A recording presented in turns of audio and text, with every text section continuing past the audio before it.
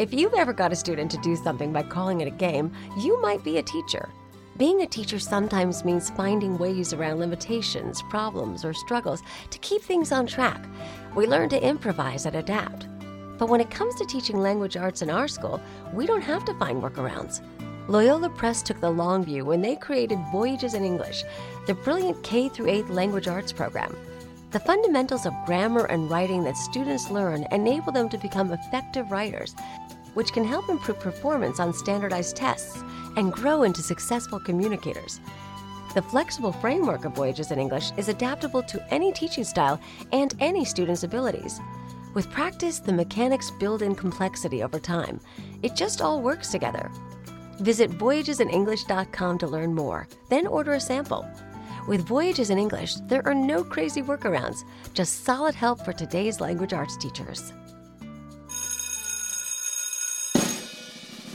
Catholic Teachers Lounge with Jill and Colleen. Welcome to the Catholic Teachers Lounge, the only podcast by Catholic school teachers for Catholic school teachers. I'm Jill. I'm here with Colleen. We are grateful to be together again to laugh, explore, and connect. Thank you to Loyola Press for sponsoring us and for you, the teachers, for doing what you do every day. Colleen, we are going to keep rolling and talking about AI. And I am so excited to hear more. Yes. Like usual, like the bell rings, we have to go to class, and here we are again. So sometimes we forget we were talking about something that happens in the teacher's lounge. Sometimes you're like, oh yeah, did we talk about that yesterday? But today we're going to remember because we are in the thick of figuring this out. Yeah. Do you remember where you left off in the conversation? Help us out. A little bit. We got to talk about kids. Like, we have to translate this very cool adult workplace tool into what do you do now when you're running a school and you're trying to teach them how to read and write?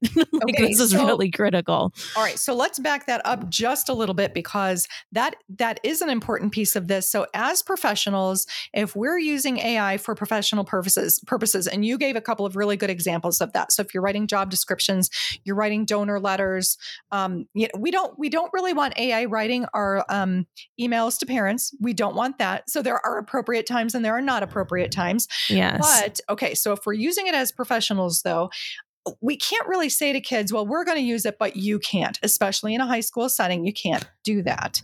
So how do we help kids figure out what is the ethical way to do it? How do we use it with integrity? And how do we make sure that the machine is not replacing our voice and our experiences as human beings? So that's where we come to with students. Yeah. And I think last summer we dabbled in this in my school a bit because we hold youth camps all summer. And theater camp was crazy because usually they lose the first couple of days of theater camp to write their script. Do you remember doing this as a kid? Like put on a play about whatever. But then you argue with your team forever about writing the script. So that by the time you have to actually perform something, you've been fighting with someone for like 4 days because you're trying to co-write a script. Also, you're the writer and the actor and the everything. I remember so that. We had day one. So at our school for summer camp for the kids, for elementary kids, they just said, okay, well, let's put some things in AI so it can write our script for us. Do we want? And so they all chose like we want a horror story or like a spook. It's not horror, like a spooky story for elementary kids about a abandoned high school or so they put in some things. It's spit out a script for them, and then they edited if they wanted to edit it to make it their own, and then they use that to really focus on performance. Okay. So it wasn't a writing camp, it was a theater camp, so they used it to write the thing that they were going to perform. Okay. So I thought that was a cool example because it was available to them. They got to dabble in it a little bit, but it wasn't replacing writing. If it was writing a play, that's a lot different than performing in a play.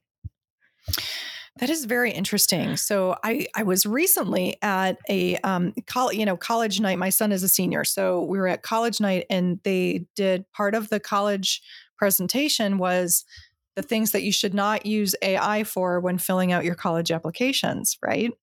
So, wow. Yeah. Mhm. So, just kind of going back to that whole notion that we are human beings, we have experiences, we have life experiences and perspectives, and we are human, and a machine is not. And a machine does not have the Yeah. experiences that we have. And why would you ever want your voice replaced by a machine? So Absolutely. appreciate who That's you a are, great. right? So when you're Yes. writing a college essay, it's not appropriate to have AI write it for you. But if you're writing a script, if you're at theater camp, and this is not English camp, okay, if this isn't Yes. script writing camp, and that you're supposed to be writing the Mhm. script, it almost comes down to like with students, it's like, okay, what exactly are you using it for? Let's put parameters around it. Here's what you can use it for. Here's when it crosses the line. I do think we've got to get to this point where we're actually teaching kids, this is when it's okay, but this is where it crosses the line. But we have to think about that as adults too. So this is, we're Right. learning, we're flying the plane as we're building it here, because we're learning it as adults, and we're also trying to teach it to kids. Well, and it's all about teaching integrity, like you were talking about yesterday, like ethics, integrity. And it's about, when am I the author? And when am I trying to spit out an idea because I can't come up with the right words? Or when am I trying to get ideas that I didn't think of? Or like, when am I trying to claim to be the writer of something? And when am I trying to just get help on something that is just needs to get done, and the authorship isn't of importance? Like, I think that's the difference. And I love what you said about college essay writing, because the Common App has such generalized questions. Yeah. You could, just like kids have been plagiarizing these things for a long time. Sure. Although with AI technology, you can't run them through the plagiarism test. No. I mean, you don't know if it's been generated before, because AI is going to manipulate the words enough that it's undetectable. So I don't know if our audience understands that. So this isn't like, oh, well, we use this software or that software to check for plagiarism. Like, that doesn't work Doesn't for matter. AI. So until that evolves, or if that evolves, there's no way to, especially when it's personal narrative. So when we talk about like the whole point of that Common App is like, is this kid, or like taking that essay for college is all about like, is this kid well-rounded enough to go to college here? Like, have they had some life experiences? Have they overcome an obstacle? Can they see, the world with some self-reflection? Like, Right. it's all about the kid.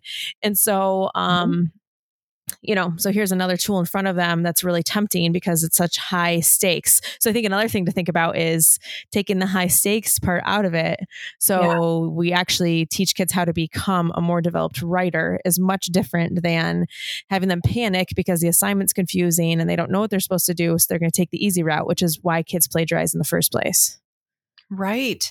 So, a couple of things here. So I do think we have to, dig in here. So as Catholic educators, there's something really important here about appreciating like who you are as a human being. So how well are we teaching students to appreciate who they are, what their strengths are, and how they would be representing those strengths in a college essay or in their voice in a narrative that they're writing for any English class or, any reflective, essay that they're assigned in school, that the value of their own experiences and their own voice as a human being is extremely important. So how well are we instilling that in them? That's something that we have to do really well as Catholic educators. So that I think that like ups the game on, how we're helping kids to appreciate who they were created to be. Does that make sense? Absolutely. Because yes.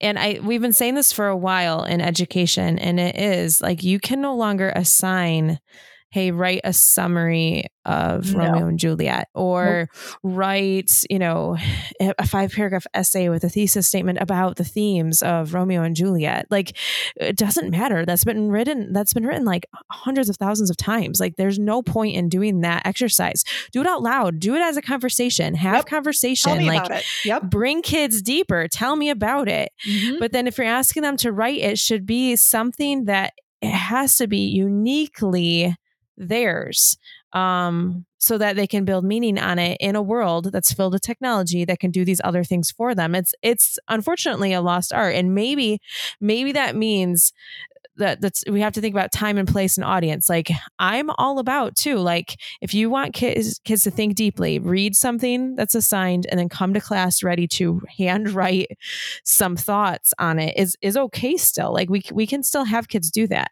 But if we're having them edit and revise and write this giant thing, we have to accept that they're going to be using these technologies. Yeah, that's true. I don't know. I have more questions than I have answers about things. Of course. I would be. We're not experts on this. We're all dabbling in it. I mean, absolutely not. And I don't, because I have to be honest with you, I'm a little bit afraid of it. So when I think it's so brave, like I love that the name of the assistant principal at Brophy that was telling me about, he's got a whole group of faculty that are exploring AI, the way that they're, using it, the way they're teaching it to kids. His name is Michael Malloy. So I had a long conversation with him about it. And I was like, I think you're really brave. I think any school that is digging into it that deeply and you're asking your faculty, you've got a committee of people digging into this so that you can walk alongside the students and learn how to do this with them, because there's nothing scarier to teachers than not knowing and the unknown. Yes. Time, right. It's the unknown. So I think there's more to this conversation, Jill. So we're just about out of time, and I think that was the bell. So, but I want to talk about resources too. And if you don't mind, we can talk a little bit more about this, but we've got to go back to class. Yes. So. Yep. Back to class. It's fine. Well, it's always good to explore these ideas and affirm everyone's efforts on topics that are new to us, because we are not the experts. So we're affirming your efforts and exploring ideas. Keep the suggestions coming in. Tune into our next episode as we talk about more great ideas about artificial intelligence and all the other ideas from our fellow teachers. We'll see you next time.